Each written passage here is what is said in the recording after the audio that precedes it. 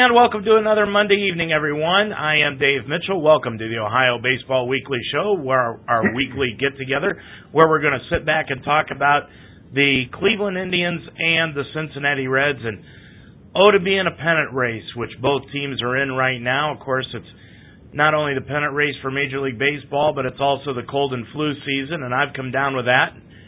Mark, you're lucky that you're in Dayton. Let's bring in our resident Reds expert, Mark Donahue, and you're lucky you're there, and I'm here. Well, I'm sorry that you're feeling poorly, David, but being the pro you are, you're trying to stick it out tonight, and I know all the Indian fans out there appreciate that. You know, had we looked back when we began the show this year, I guess it was in late March, maybe even earlier than that, that had we suspected in mid-September both of our respective teams would be in a pennant race, that would have been pretty good news. And I think the Reds certainly have a much better chance of getting in the playoffs than the Indians, but the Indians are right there. I mean, if they go on a nice little winning streak, they're going to get that second wild card spot. Well, let's give an update on what the teams are doing tonight. The Indians right now are leading the Kansas City Royals 4-1 in the seventh inning. Going into the eighth inning, Carlos Santana just hit a home run off the foul pole in right field to give the Indians that 4-1 lead. What are the Reds doing tonight? Sixth inning, or I guess it's going into the seventh now. The Reds trailed 2-0, and I saw this as a trap series for the Reds against the Cubs. Number one, they always have trouble with Travis Wood, even though they've beaten him 3 times, actually 4 times, 3 times this year.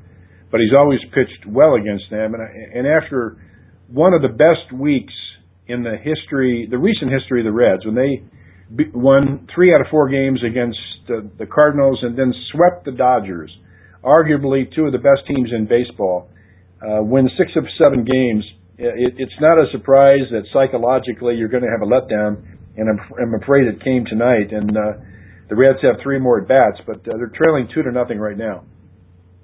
Well, both teams, the Indians and the Reds, had an excellent week last week, Mark. The Indians 4-1, the Reds 5-1. The Reds are 20 games over the 500 mark, while the Indians are 10 games over the 500 mark, but both are battling for that wild card spot. Still, as you said, the Reds are in pretty good position. They're right now just a game and a half behind the Cardinals in second place, tied with Pittsburgh. Pittsburgh, ever since they won that 81st game, they've kind of fallen off the wayside here. Yeah, and I think it's clear that when you look at the Reds and the Pirates and the Cardinals, those 3 teams, when you stack them up and forget all the hype and the rah-rah stuff at Pittsburgh, when you look at the rosters, the Reds and the Cardinals are much better than the Pirates. Now, the Pirates have some good players, good pitching. They might even have the league's MVP and Andrew McCutchen. But up and down, I think the Cardinals and the Reds are just better than they are today. I mean, it may change in a year or two. But I think it's going to go down to the Reds and the Cardinals, and I give the Cardinals the edge only because of their schedule. They have a very weak schedule between now and the end of the year. They don't play a team with a winning record the rest of the year, and the Reds have to face the Pirates 6 more times. So even if they split those, that can only help St. Louis. So I think the Reds will get that second spot, and I think the Cardinals are going to win the division. And then it comes down to the luck of the draw, a 1-game playoff in Cincinnati between the Reds and the Pirates.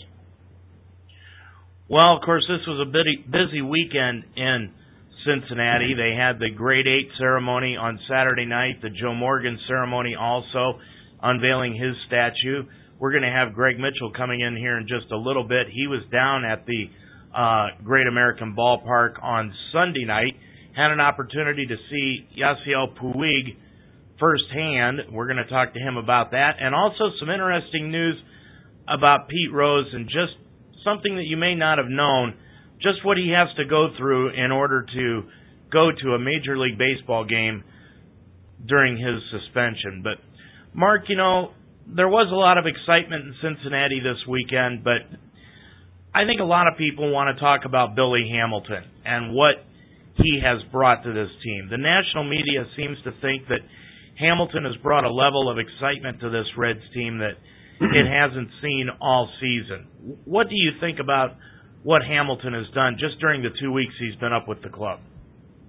Well, you mentioned Joe Morgan, and I can't remember since Joe Morgan as prolific a base stealer. I mean, Dave Collins in the late '70s and I'm sorry, the mid '80s and late '80s into the '90s, he stole 80 bases one year, and since him, I can't remember a base stealer that was that prolific. You had, Barry Larkin would steal 30, 35, maybe 40 bases a year, but Billy Hamilton is, if the guy can hit 250 with his stolen bases, it's like he's hitting 350 because he's going to get lots of doubles.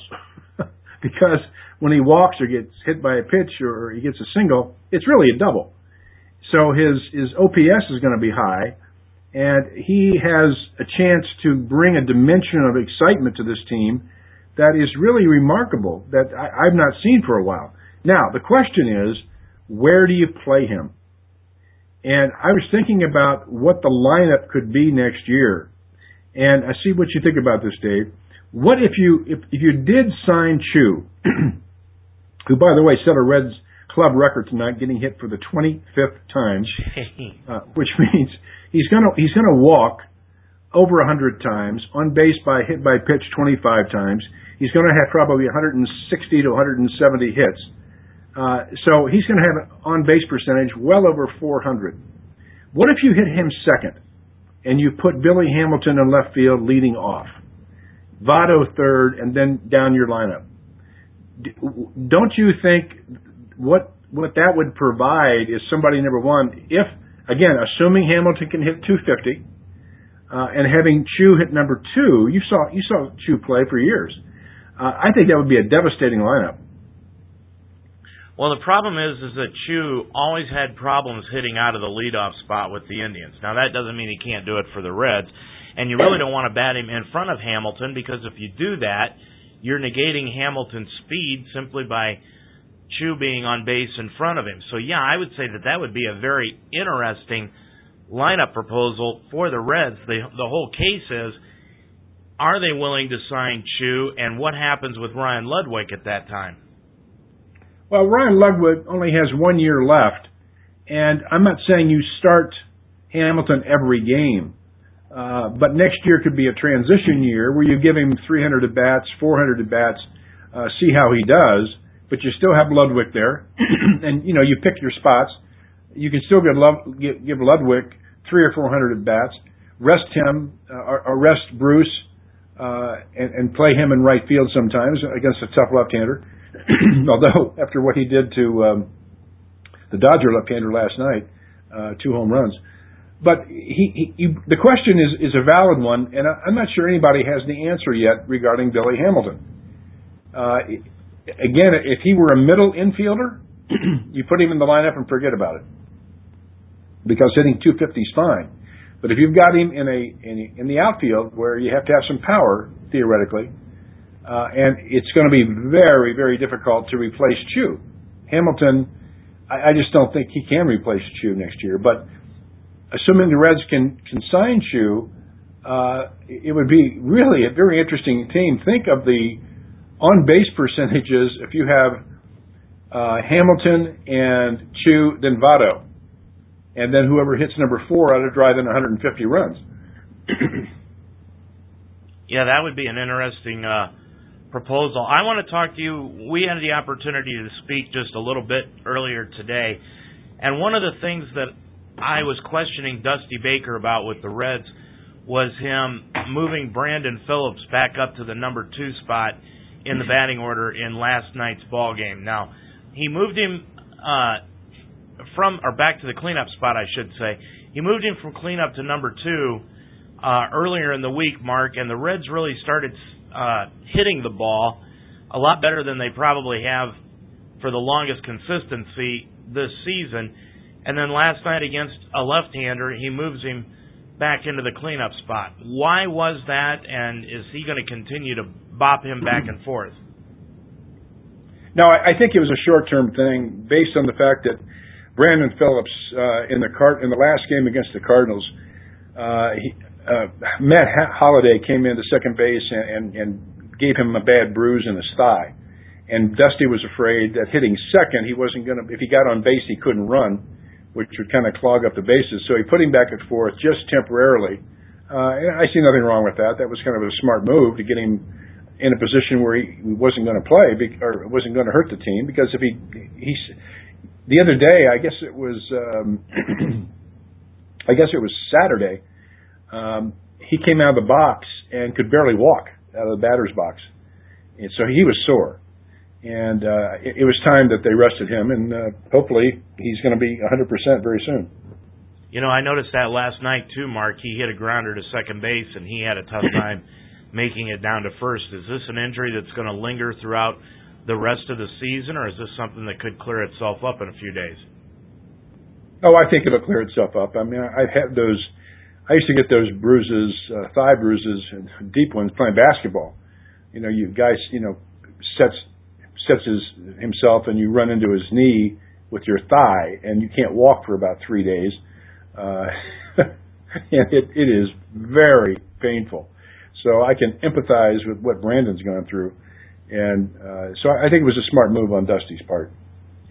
Well, over on the Indians side, right now they are leading 4-3 over Kansas City. The Royals just hit a 2-run homer in the 8th inning, so the Indians are their bullpen again with the struggles. And like I've said, Chris Perez blew the game yesterday for the Indians in a 1-1 tie. He gave up the game-winning double in the top of the 9th mark. And had the Browns not played and lost yesterday, it probably would have been a bigger story up in Cleveland than it actually was. But I'm starting to read stories now around Cleveland and also nationally that Chris Perez is not long for the Indians, which is something that I've been anticipating now since about May when he was first arrested on the marijuana charge. But what are your thoughts? Do you think that there is a place, a hot commodity for Chris Perez around Major League Baseball right now? Not as a closer. I think he might be your 7th inning guy somewhere. But I certainly don't see him as your closer, or anybody's closer for that matter. To me, he looks like he's out of shape. And I said that 3 or 4 months ago.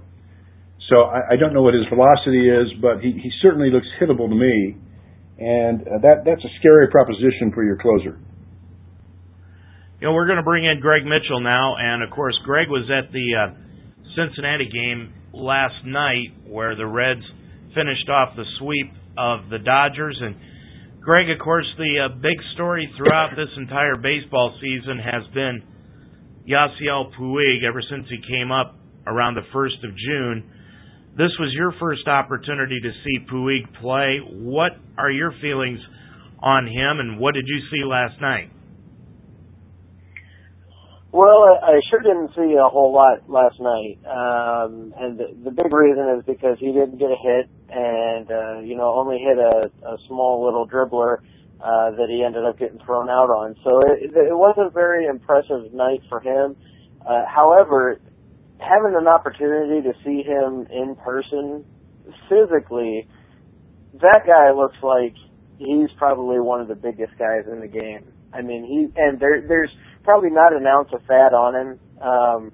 He kind of reminded me, now granted, this player I'm going to name was mentioned in the steroids era, but he reminds me of a Mark McGwire, somewhat. A very, very large upper body, large legs.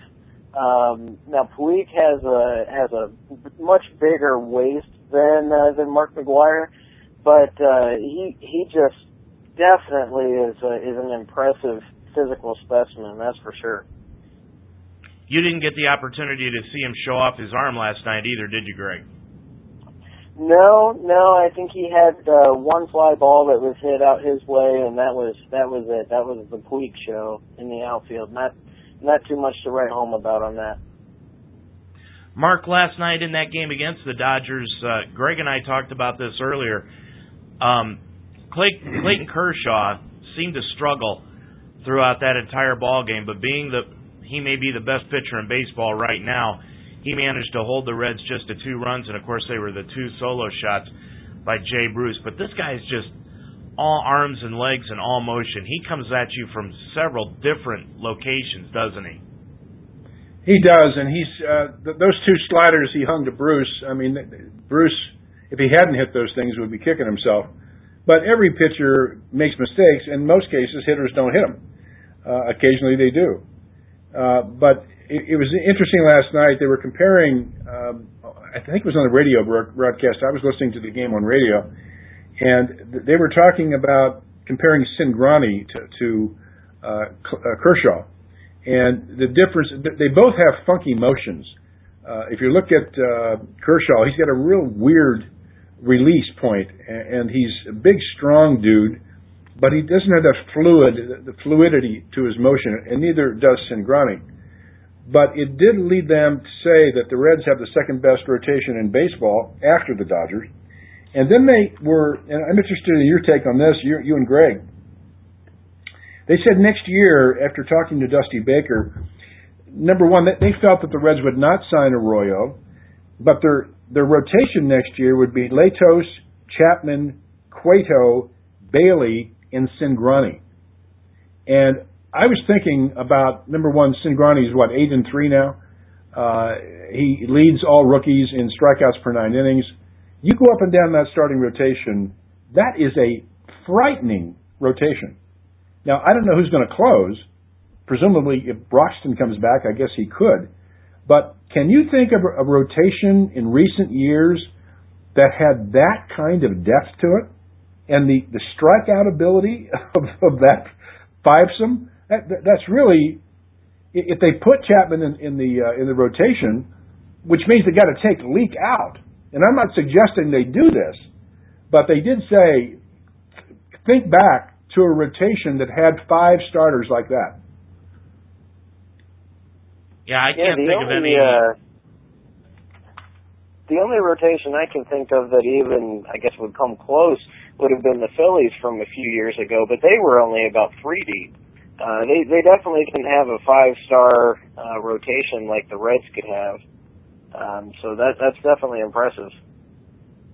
Yeah, and both Mark and I go back a little farther than you do, Greg, and the only other one, Mark, that I can think of that can even go 4 deep was that Baltimore Orioles rotation back in the early 70s.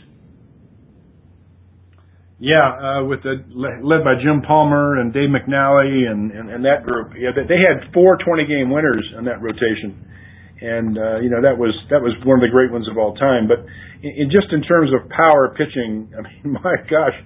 I hate to come into a 4-game series into Cincinnati and face any 4 of those guys, much less a 5-game series. So it would be interesting. And the question is, what do you do with Leake? Do you trade him for a bat, or do you keep him in the rotation and keep Chapman, in the bullpen? I don't know. I'm not smart enough to figure that one out. But it would be fun to see what would happen, assuming everybody stays healthy. What kind of rotation? How many wins that rotation would come up with? Mark, I'm going to put you on the spot here. When was the last time you've been to a Reds game? Has it been here recently? Yeah, within the last 3 weeks. Okay. The reason I ask that is because I wanted to preface this next question. Greg, I know you've been to a few games this year, earlier in the season, and then, of course, on Sunday night. And Mark, just a couple weeks ago, you've seen it. Tell me, is there a difference? I know the Indians have pretty much been on an even keel and excitable all year long as far as the team is concerned. Can you guys see a difference watching the Reds from earlier in the year to right now as far as the enthusiasm and the attitude that they've got on the team right now? Well, I'll let Greg speak to that from his perspective, but I think that the knock on the Reds has been they've been too even keel. They've been too unemotional. But this I don't know if you saw it last night, Greg, but I saw some real spark last night, and certainly having a sold-out crowd helps. But, this team, it may be the kind of team that rises to big games, and that's what you want. They rise to the occasion, and they beat the good teams. And I think they've done enough now. They're going to be in the playoffs, but the team does not have a leader, and that leader may yet come up in the next couple of years from this roster, but they don't have one right now. in my experience this season, I was able to see two notable changes, I think. The first is that obviously there's definitely a spark, like Mark touched on. There's an energy about the team that didn't exist earlier in the year. I think the team really got a lot of flack for that. They had more of the, I guess, cross-country runner attitude of, don't start off too strong, stay the pace, stay the course, pick up the games that you're supposed to get, and not I guess, shoot out too strong at times. And now they're really starting to turn it on, at least from an energy standpoint. However, I think the other thing that I really noticed is that earlier in the year, the games that I was able to see, there were far more fans in the stands. Now, Mark, you mentioned a sold-out crowd last night. I was there. There were at least 3,000 empty seats, if not more than that. There were so many empty seats. I was almost embarrassed that there weren't more fans in the stands. So earlier in the year, I think the fans, there was excitement from the fans, even though you didn't see it as much from the team. Now it's almost flip-flopped. Now it's time for the team to get back the excitement that the fans had earlier in the year. And I think it's going to take a little bit, but as they head into a strong end of this month and into the playoffs, I think Cincinnati will get back on the Reds bandwagon pretty quick here.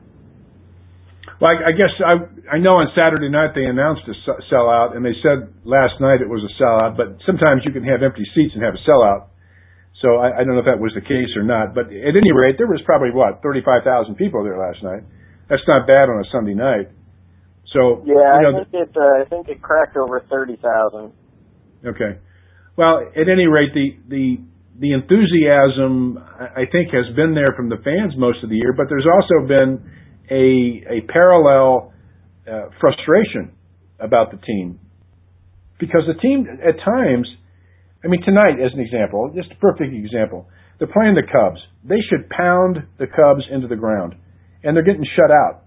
And against a mediocre pitcher, he's a nice pitcher, but if they can beat Kershaw last night, and you can't beat Travis Wood, that's the up and down that a good team, a great team, doesn't have. David, you were talking about the Great Eight. I did not miss a game probably from in the 1970s, and I probably went to 30 games a year, and I saw that team obliterate teams. They would be down 5 runs, no problem. Let's score 7. In a 1-0 game, they would bunt. They would do anything they could to win the game. They won games that they had no chance at all to win because they had that much talent and they had that kind of fire and that you could see on the field Friday night with that Great Eight. The Reds currently aren't even close to that. It's not that kind of team yet. Could be, but it's right now the Reds are a decent team. In a year that there are no great teams. Can you? Atlanta has the most wins, but would you call them a great team? No, not at all. Matter of fact, a couple weeks ago I was asking you after they played the Indians, how is Atlanta winning these ball games? Because I was not impressed with the way they played against the Indians. Yeah, if you look around baseball, look in the American League, and I guess to some extent, it's a positive thing where you have a lot of parity in Major League Baseball, but I can't think of one dominating team. I can't think of one team that another team couldn't beat. Look at the Giants 2 of the last 3 years. The Giants were a little better than 500 during the regular season, and they won 2 World Series over the last 3 years. They got hot at the right time. Nothing wrong with that. That's great. But there is no team out there in baseball today that you can look at and say, wow, I hope we don't have to play them. Even the Dodgers. The Dodgers can be beat. And the Reds can be beat. And Indians can be beat. Everybody can be beat now. Well, that's the same thing that I used to think about, I still think about, the 95 and 96 Cleveland Indians, even though they didn't win a World Series. They got to the 1. But that was a team that, boy, you can look back and you can think they were never out of a ball game. And you look at this year's Indians and you look at this year's Reds teams, and there really is nobody on either team that could play, and you and I discussed this last week, that could play for those teams, those Reds teams and those Indians teams back in their heyday. There just isn't a player available out there that could play for those teams. Well, don't forget the talent pool, because of expansion, has been diluted so much that you have, number one, weaker pitchers and you have weaker hitters. So there's no dominating teams, and the way the drafts are set up, you can't. It's hard to keep quality players because of the money. So baseball is a different game right now, and I remember very vividly Bob Howsam saying after the 1976 World Series, in the champagne-filled locker room, he said there'll never be a team like this again. And he was right. There'll never be a team like that again. Well, no, there won't be. And he was it him or was it Dick Wagner that traded Perez? Dick Wagner. Yeah, because it wasn't too long after that 76 season that they decided they wanted to put Dan Driessen at first base, and they traded Perez. Yeah, and of course the big deal that was turned down, which would have kept the Reds winning World Series, was when Bowie Kuhn turned down the Dave Revering for Vita Blue deal, which would have given the Reds Tom Seaver and Vita Blue back-to-back in that rotation. That would have been a team that could have won a lot of World Series. I think that was in 1977. Well, you know, one of the Indians outfielders, matter of fact, the second African-American ball player to ever play in Major League Baseball after Jackie Robinson, was Larry Doby. And he's going to be celebrated this week by the Civil Rights Commission. That's a big story. But the big story this weekend in Cincinnati was the fact of not only the Great Eight, but unveiling the Joe Morgan statue. Greg, you had a chance to see that firsthand. Tell us a little bit about where that statue is located at Great American Ballpark and just what it's like.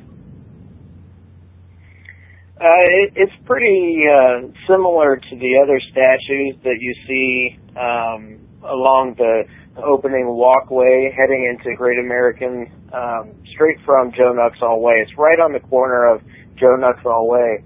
And, you know, I think the part that I was really impressed with was that there were so many fans that were just dying. There were lines of people dying to take a picture with this new statue. I mean, it was very difficult for me to get up close and personal to a point where I could take a picture without somebody being near the statue. There were just loads of people who couldn't wait to see it, and it is pretty impressive. You know, it's obviously set up. He's getting ready to steal, and he's got a foot off the ground, and he's heading for the next base. And it's something to, I guess, to admire. Not only that they captured the essence of Joe Morgan so well, but that they also designed the statue to be so familiar to the other statues, so similar to the other statues that they have just outside of Great American, that it truly is Reds history. I mean, it's not something that's completely separate or that looks like it's brand new. It looks like it's been there for years, and it's very impressive to see up front.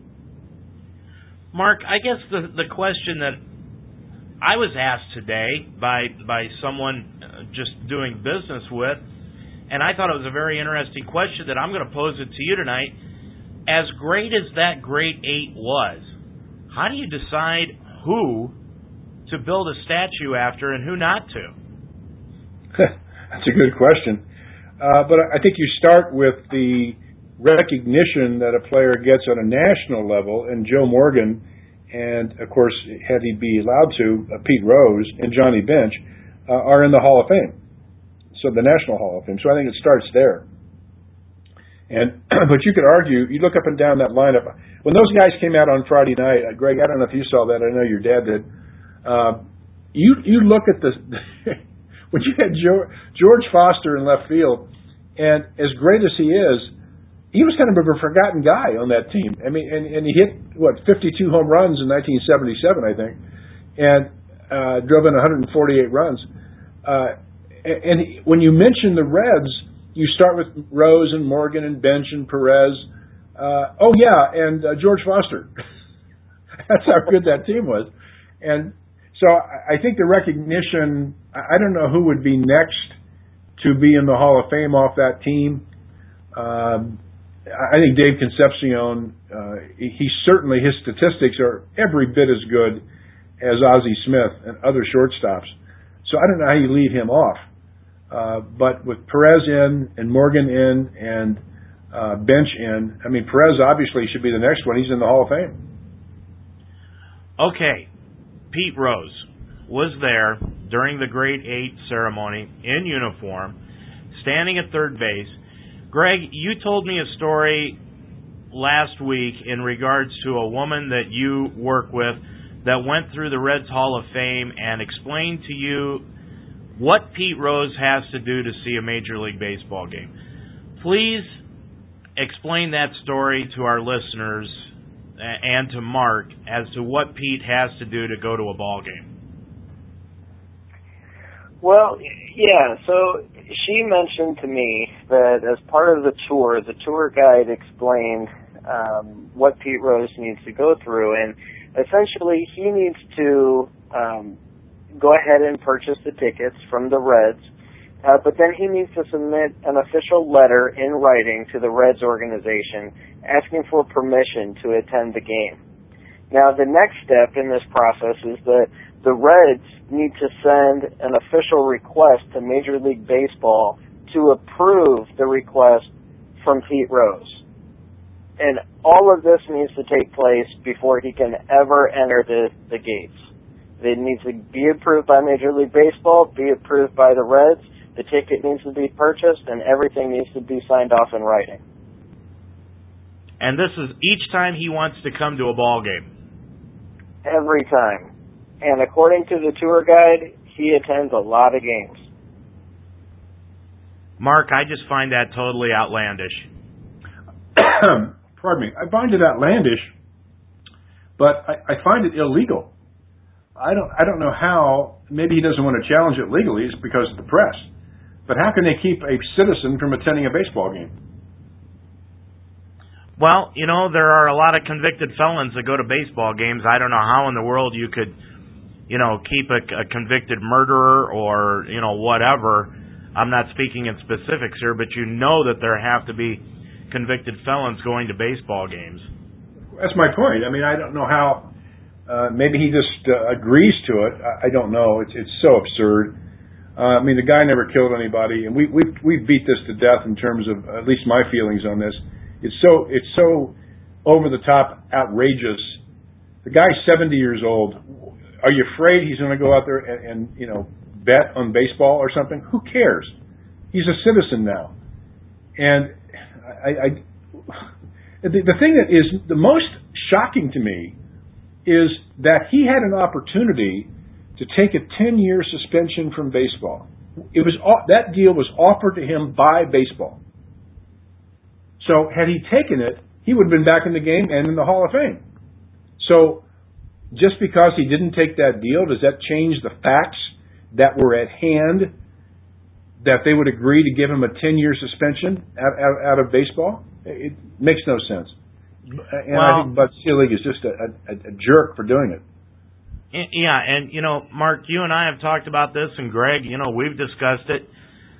My feelings is that every time baseball wants to make a little money off of Pete Rose, like they did on this Grade 8 ceremony, the Reds wanted him, Major League Baseball wanted him, the fans wanted him.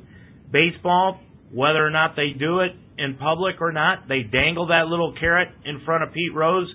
Come on out, do this for us, and it'll look good when we decide to think about your abolishing this suspension any further. And, of course, it never goes any further with Major League Baseball, but baseball gets their way and they make a penny off of Pete Rose's name, just what they want to do. Yeah, it's a sad situation, and I don't know. Even his harshest critics, watching Pete out there the other night at third base with tears in his eyes. I mean, as you've said, Dave, before, I mean, murderers have gotten less conviction of a crime than he has, and enough's enough. My gosh, it's been 30 years. Well, before we get into our Ask Us segment, Greg, if you can get those questions ready, we're going to go into that. Let's give an update right now. The Indians are up 4-3 over Kansas City in the top of the ninth, but Chris Perez, in his own special way, came in to start the ninth inning, immediately gave up a base hit, walked the next guy. They bunted them over to second and third. So the Royals have runners at second and third, one out, down by one, and Perez is ready to blow another save. Mark, what's going on in Cincinnati? Reds trail 2-0, and they'll probably lose 2-0. And it's one of, as I said before the game started, that this is one of those trap series, and hopefully the Reds can recover and win the next two games. Well, it's time now for our Ask Us segment, where you, the fans, send us in your emails and your tweets to askus@ultimatesportstalk.com. Greg, you've got some questions from our fans this week that Mark and I can answer about the Reds and the Indians. Let's get into it. Sure. The first question that came in was from Randy. And I think it's very fitting that Chris Perez is about to blow yet another save. Because Randy asks, he says, I'm really impressed with the Reds and Indians this season, but I have one question for you. How likely is it that both the Reds and Indians have different closers next season? Well, I'll take that question first, Mark. I think it's very likely. I think it's almost impossible that Chris Perez returns to the Indians next year. Not only just as a closer, but I don't even think he'll be in an Indians uniform. I think he'll be somewhere else, probably in a National League park, someplace in a non-contender's role, because that's where he needs to be. He can't handle the pressure of not only a pennant race, but when he gets one or two people on, he just seems not to be mentally tough enough to handle it. So I would say that it's 100% sure Chris Perez will not be with the Indians next year, meaning they will have a new closer. Mark? Well, I think the Reds could have a new closer, but for different reasons. Greg, you were down there the other night, and the announcers on ESPN last night had an interesting observation. They said that you can hear Chapman's fastball. Literally, you can hear it at 103 miles an hour. It hisses. And that is something that it's almost impossible to replace. And it really depends on what the Reds want to do in structuring their team, because you have a guy, certainly he's going to blow saves. He's blown 4 or 5 this year. He'll blow a couple more probably before the end of the year. I hope not. But you have a lockdown closer. So ninth inning you got. And if you have the kind of starters the Reds have, they can afford to put a great pitcher like that in the bullpen and only have him appear in 60 innings all year. So if the Reds opt to make a change in their bullpen, it's not because they need to, it's because they opt to. And the question is, will he be more valuable as a starter or in the bullpen? Yeah, and you know, I think just an interesting observation from being in the stadium last night. There was only one person who got a louder ovation from the fans in that entire stadium, and it wasn't Jay Bruce. Jay Bruce hit 2 home runs, and the ovation that the fans gave Chapman walking out to the field from the bullpen was louder than either one of those home runs. The one person who got the greatest ovation of the night, Barry Larkin. He was in the press box as part of the announce team at one point, and they showed him on the screen, and the entire crowd went nuts. He was the only person who was a bigger rock star than Aroldis Chapman last night. And you know what, Mark? I watched that ball game, and I know Larkin's only in the booth because of John Kruk's medical situation. But I thought Barry Larkin was outstanding as an analyst in that ball game. He brought some things to light that you just don't think of, and I thought he did just a great job. Did you get a chance to hear him? Oh, yeah, I've heard him before, and he did some of the Reds games a couple of years ago, and he's very insightful. But don't forget, Barry Larkin went to Michigan and graduated from Michigan. He's a smart dude. You don't get into Michigan even if you're a jock unless you can read and write. So he's a pretty intelligent guy. That whole family is. And it doesn't surprise me. I'll tell you where I think Barry Larkin could end up someday is in the front office, either for the Reds or Major League Baseball. He's that smart. He's that talented. He's got the Hall of Fame credential now, and he's a special guy. Well, one of the stories that Larkin told last night was when he went to Michigan, he went there on a football scholarship, and he decided he wanted to play baseball, and he had to tell Bo Schembechler he was giving up football. Schembechler told him he was going to put him on red shirt for one season, let him play baseball only for 1 year, and then come back the next spring and let him know what he wanted to do. Well, Larkin decided he was going to play baseball, so he went back into Bo Schembechler the next spring, told Bo he was going to play baseball. Bo said, "Come back and tell me that tomorrow." And after he got done telling him that the very next day, Bo laced him full of 4-letter expletives and ushered him out the door.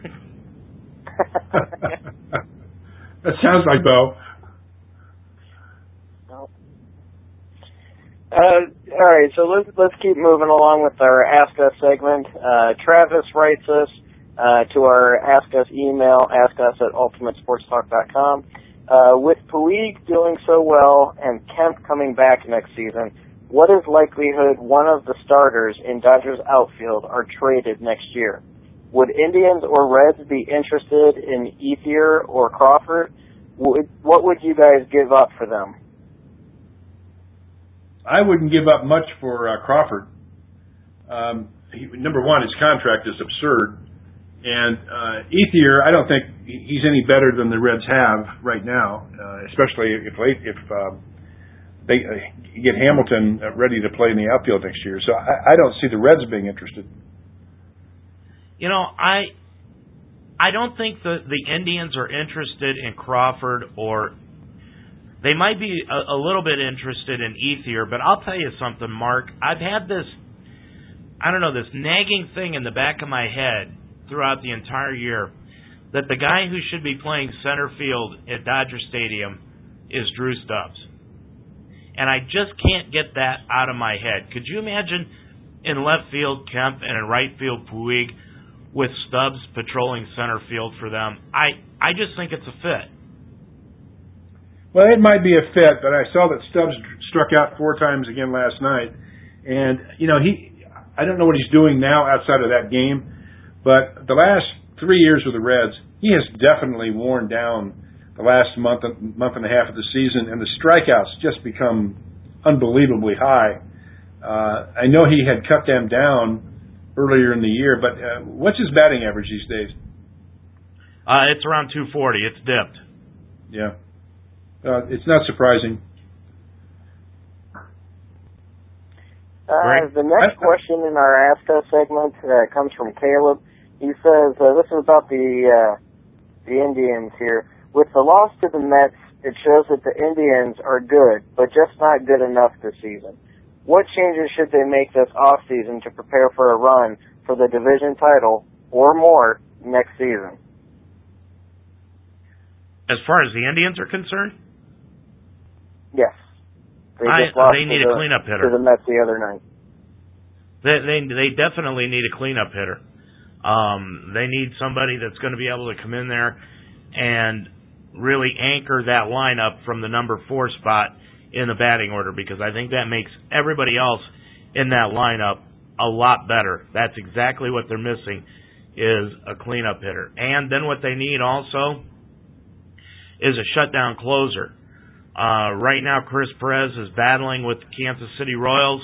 They've got the bases loaded now, 2 outs, and it's still a 4-3 Indians lead. But they need that closer, Mark. They need that guy that they can depend on to come in and shut down a ball game. Yes, but every team needs that. And look at Mariano Rivera. He's had 7 blown saves, and I know this is his last year, and he's 42 years old and so on. But outside of Chapman and who's the right-hander for Texas? Nathan? Yeah, Joe Nathan. Aside from those two, I can't think of a closer this year that has been that lockdown closer. They don't grow on trees. On the other hand, I think you're right. Offensively, if you score an extra 50 runs a year, you don't need your closer as often. And that extra 50 runs or 60 runs is the difference between you winning and losing in many cases. So, you could bring in any closer with a 2 or 3 run lead, and they're going to hold it as opposed to a 1 run lead. It's tough to hold a 1 run lead. So I think the Indians, you're right. I think it's less the closer they need than it is more offense. Okay, moving along. Rory88 sent us a message here. Despite the Reds' tremendous streak, I still can't help but notice that they are doing all of this with Heisey, Cozart, Frazier, and Hannigan hitting under 250. Votto is in a slump, and Phillips is hurt and struggling at the plate as of late. I love the run this team is on, but can they really? Well, I didn't hear the end of that, but I think you just made my point of my previous point. If you score more runs or you have great starting pitching, you don't need a bullpen. So the Reds have been doing it with great starting pitching, and that overcomes a lot. But if you have great offense, that makes up for a lot of ills too. I just think some cases that closer is overrated. Yeah, and Rory's question is, with all those attributes and the Votto and Phillips struggling, can the Reds really keep it going into the playoffs? Oh, I think the Reds are going to make the playoffs unquestionably, but I've said all along that I don't think they're going to go very far. If they get by the wild card game, then it's a crapshoot. That one game, it's just a matter of getting lucky and having a hot pitcher in that one game against Pittsburgh. But I don't see the Reds going very far in the playoffs because of their hitting. Now, you mentioned those 4 guys that I brought up all year, but if you check their batting averages over the last month, Cozart is an example. He's hitting over 300. And I think Frazier's hitting like 285, 290 over the last 6 weeks. So there has been an uptick. Even Hannigan, he's picked it up a little bit. What has been disappointing is the RBI production out of Joey Votto this year. He's just, even when they pitch to him, he's just not driving in runs. And that is a function of who's hitting behind him partly. But I think he'd admit too, he's not getting himself he's not giving himself a chance to drive in runs because he's too passive at the plate sometimes. Well, and after 25 pitches in the 9th inning, guys, Chris Perez got the save. He got the final out, kept the Royals from scoring the tying run, and the Indians win tonight 4-3 over the Royals. So now they are a game out of the wild card. Game and a half, I should say, out of the wild card, just a game and a half behind Tampa Bay for that last wild card spot. So the Indians win tonight 4-3. Never a doubt, David, never a doubt. And this is one of those games, had they lost this game, I would have told Greg to keep sharp objects away from you because this would have hurt, losing this game. I didn't want to belabor that before it happened, but this is the kind of game that you don't sleep afterwards when you lose. Greg? All right. The last and final question for this week's Ask Us segment comes from Anonymous. And Anonymous writes in, the Reds' Great 8 were back in town over the weekend. Who is your favorite player of the Great 8, and what is your favorite memory of them? Mark, I'll give you this honor first. Oh, there's so many highlights. Again, as I said, I never missed a game in the 70s. Not because I liked him personally, because he's kind of a jerk, but Johnny Bench was the greatest player I ever saw. He wasn't the greatest athlete necessarily, but at his position, he was the best catcher ever. And the home run he hit against, I guess it was Dave Justy, the changeup in the 72. 72, the fifth game, ninth inning, Reds down to run. He hits a home run, and I'll never forget that. It was the biggest highlight I can remember. And Johnny Bench he was just the greatest I ever saw. And I remember meeting him a couple times, and I didn't say he's a great person, but he's just a terrific baseball player. Well, my hero growing up was always Johnny Bench. I became a catcher because of him. He was the guy that's really the first memory of baseball, real baseball, was that Game 5 home run, like you said, Dave Justy. Had nothing to do with the Big Red Machine back then. The one that they're talking about, the Great 8, this one was in 1972.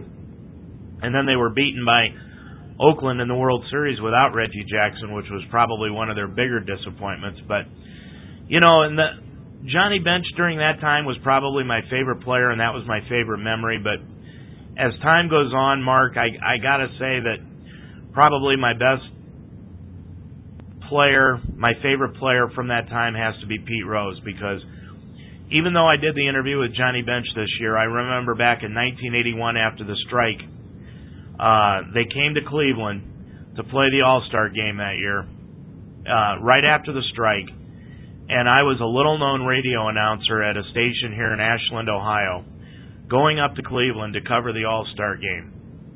And Pete Rose gave me 20 minutes of an interview sitting in the stands at Old Municipal Stadium when I was just basically a nobody radio announcer from a small market station, and he treated me like I was Kurt Gowdy or Bob Costas.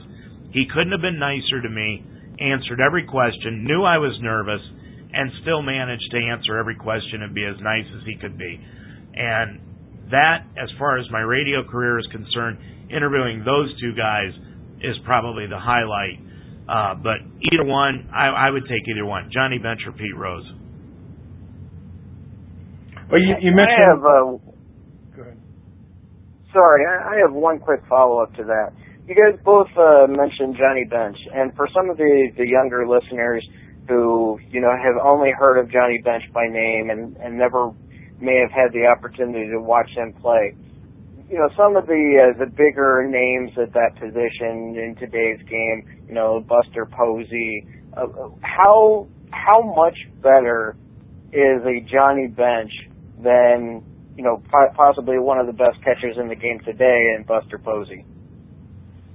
Well, I think you start defensively, and there's never been anybody better than Johnny Bench defensively. And when I say defensively, that's handling the pitching staff, throwing to second.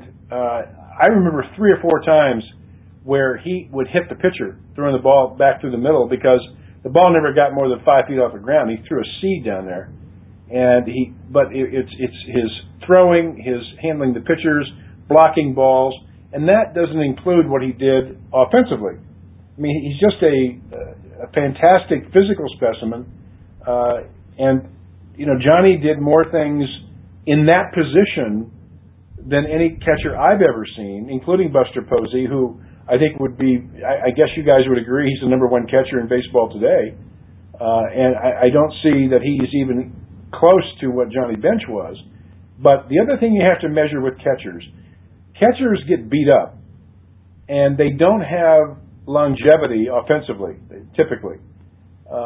There's some exceptions, but by and large, these guys, their numbers offensively go down. But Johnny Bench, power, RBIs, he didn't hit for high average, but just a terrific player.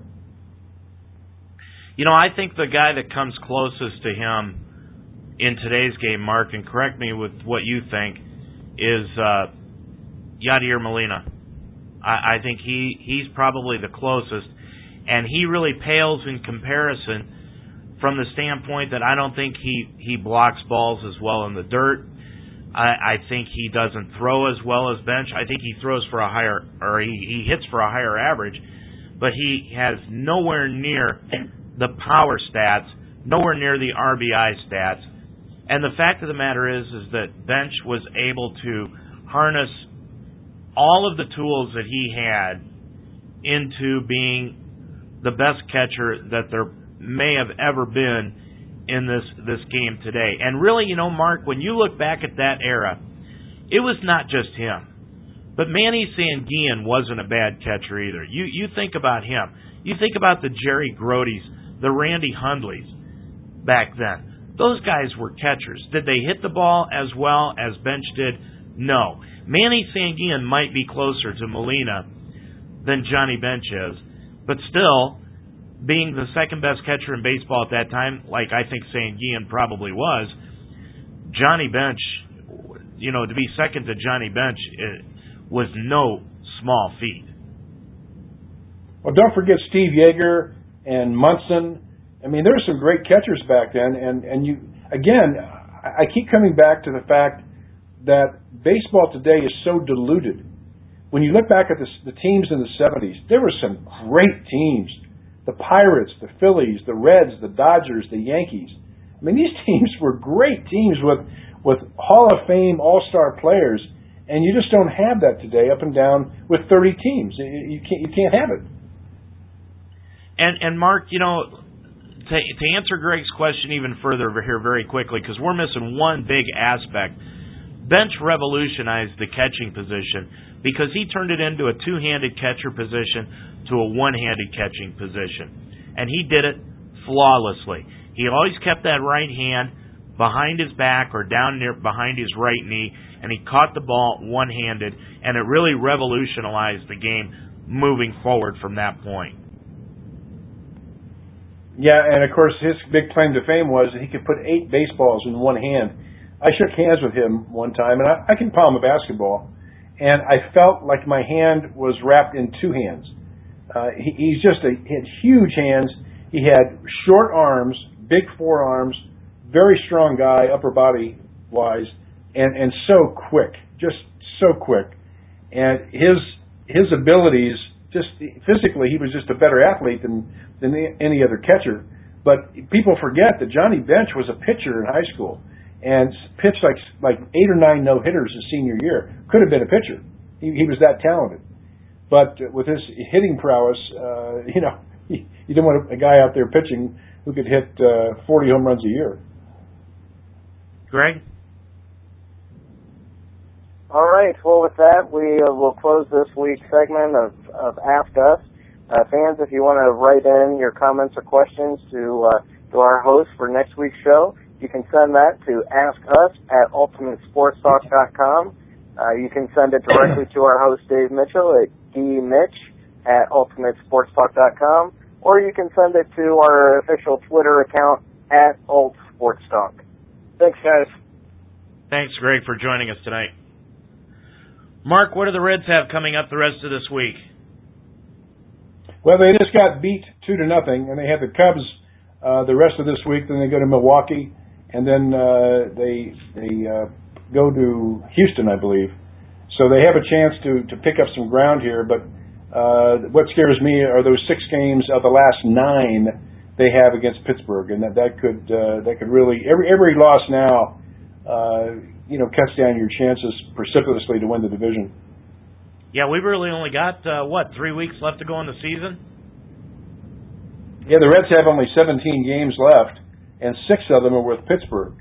And like I said before, the Cardinals, they don't play anybody with a winning record. So I'm not ready to mail it in yet, but it certainly looks like the Cardinals are going to win the division, and then the Reds and the Pirates will fight it out for that last spot. Well, the Indians, they have 19 games left. They're going to finish out this series this week with 2 games with Kansas City tomorrow night and then Wednesday at noon. And then they go for the 4th time this year, Mark. You talk about a scheduling quirk. This will be the 4th time that they play the Chicago White Sox in a 4-game series, and this time they're going to be playing it in Chicago. What a quirk. Yeah, it is a quirk. That's what's happening, and we'll be back with more of the Ohio Baseball Weekly next Monday night. Mark, hopefully it'll be a good week for both teams. We'll talk to you next week. All right, David, have a good one. You too, and thanks for all of you for joining us tonight. Our thanks to you for listening. Our thanks to Greg Mitchell, our producer. And we just hope that you will join us on Thursday night for the Ultimate Sports Talk Show at 7 o'clock. I'm Dave Mitchell. Thanks for battling through my voice problems tonight. We'll talk to you again next Monday night at 9 o'clock. Until then, have a good week, everybody. Good night.